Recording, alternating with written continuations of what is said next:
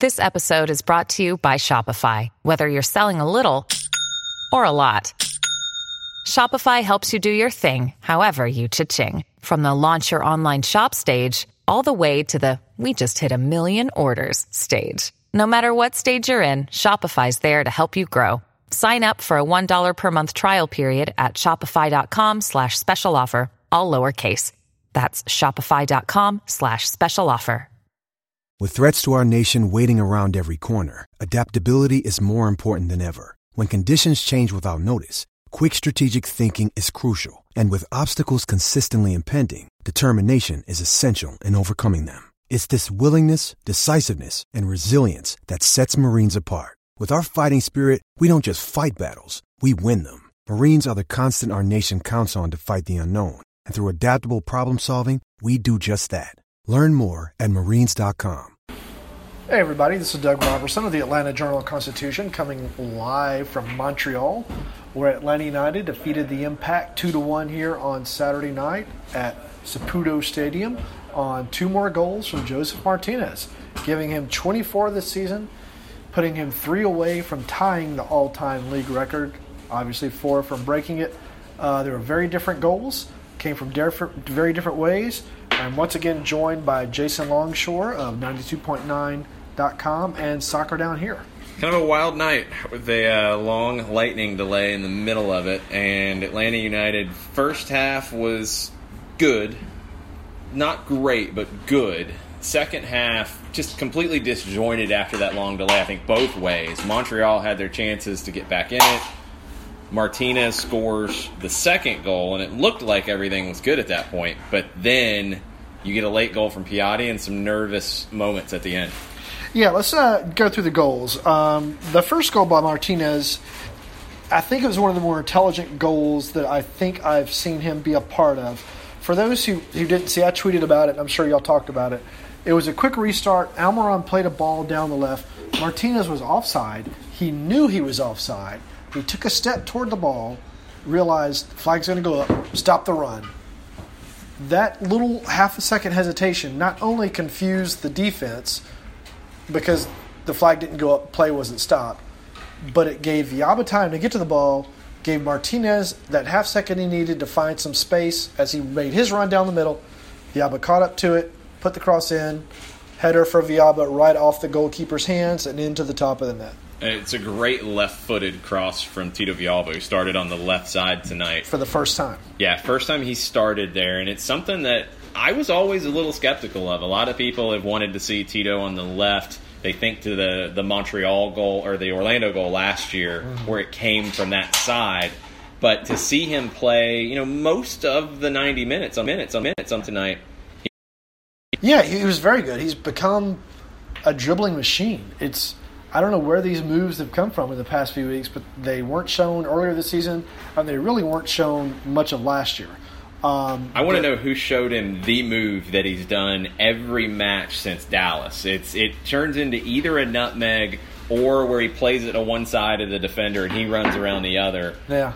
Every match he's pulled that move on somebody, and it's been successful. Yeah, but anyway, he was very solid tonight. The other kind of new thing about tonight was Eric Remedi got his first start with Atlanta United, paired with Jeff Lernowitz in the middle of the field.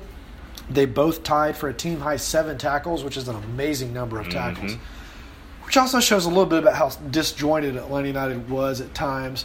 Montreal, instead of kind of putting Piatti in the middle, they let him have some freedom over on the left where he gave Franco Escobar all sorts of trouble in the first half. They kind of did a better job on him in the second half, but still probably not the best showing for some members of Atlanta United's defense tonight. See, I'm going to give Escobar credit because he picked up a yellow early. He had to commit 2 fouls on Piatti in pretty quick succession. He gets the yellow for persistent infringement, and Piatti went at him a couple more times in the first half trying to get a second yellow out of him, and Escobar was intelligent, and Escobar was really the reason the second goal came with great work and no, it was a fantastic run. It was about, I think I called it at least a 60-yard run. Yeah. And he was dispossessed, got the ball back. The good player pass that he to got Gressel. it, good pass to Gressel, who Sent it across to Martinez, who put it in. No, it was even better than that on Escobar's part, because he lays it off to Gressel with a very patient ball. Gressel takes a shot that's saved. Escobar pounces on the rebound and puts in a shot to the far side netting that Rayatala is able to keep out, but he can't clear it. And Martinez, it literally falls in his lap. As we said, very different goals. Each of the goals was very different than the other.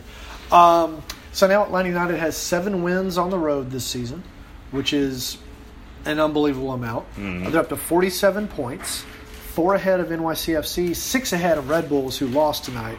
So they're kind of starting to regain a little bit of control of the race for the Supporters' Shield.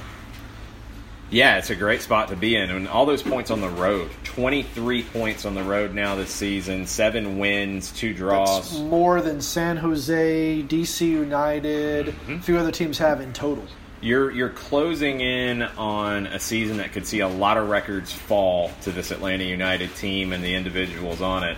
But another one that doesn't get talked about enough is the all-time record on the road for points and for wins. Atlanta United's getting into that ballpark now. So they have 47 points, have 12 games left. That's a maximum of 36 points, obviously, 47 plus 36. They could blow away the Toronto record for points. I don't think they're going to do that. They have a tough road trip against 2 bad teams, but it's still a long trip later in the season. But anyway, it's been fun so far.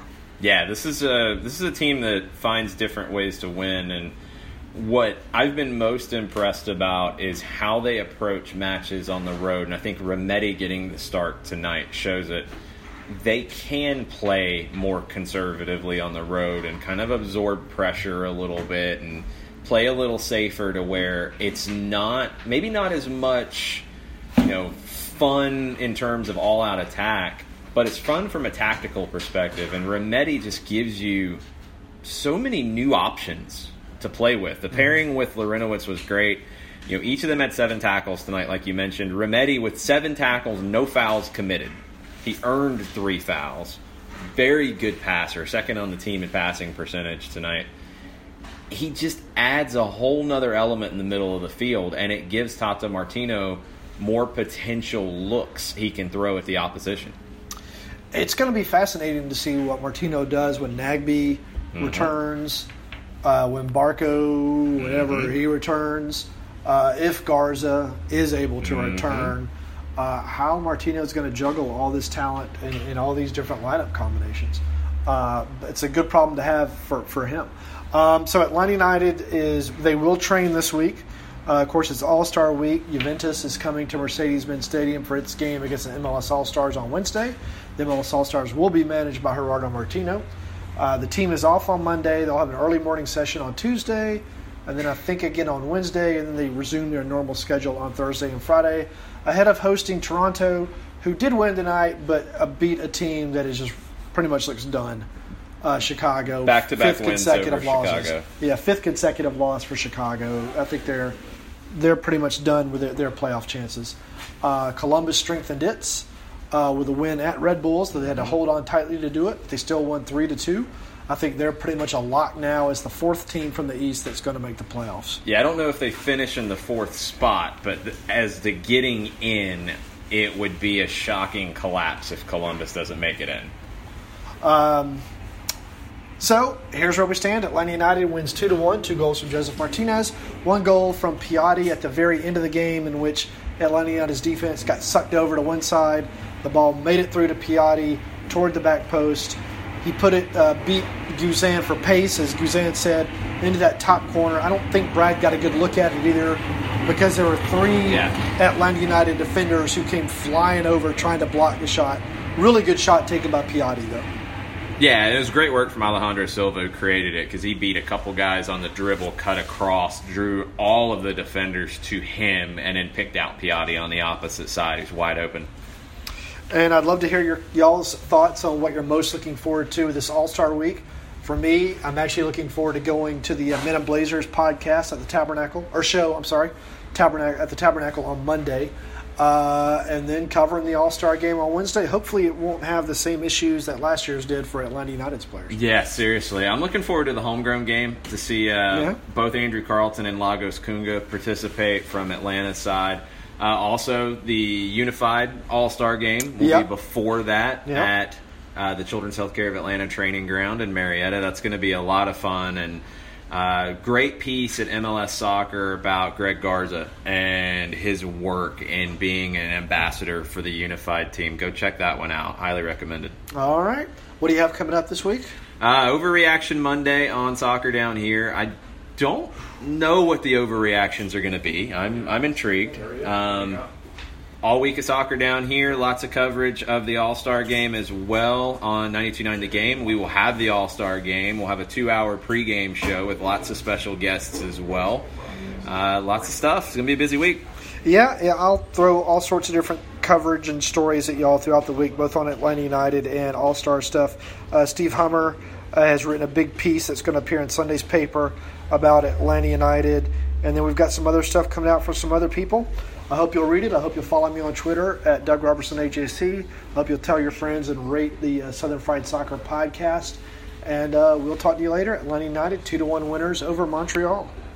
In Atlanta, one voice has stood out for over 4 decades. An AJC original, The Monica Pearson Show. Let's talk about how you got to ESPN. Revealing interviews. You are known as America's doctor, but I want to know who you were before that. When you have a different name, you have different color skin, it can be tough. With Atlanta's most famous faces as you've never seen them before. I'm telling my story. This is the American dream. The Monica Pearson Show, streaming now on AJC.com. The AJC's trusted veteran political voices, Greg Bluestein, Patricia Murphy, Tia Mitchell, and Bill Nighet, are the essential source for Georgia politics. The Atlanta Journal-Constitution's Politically Georgia. Sign up for the newsletter, download the podcast, subscribe to the AJC.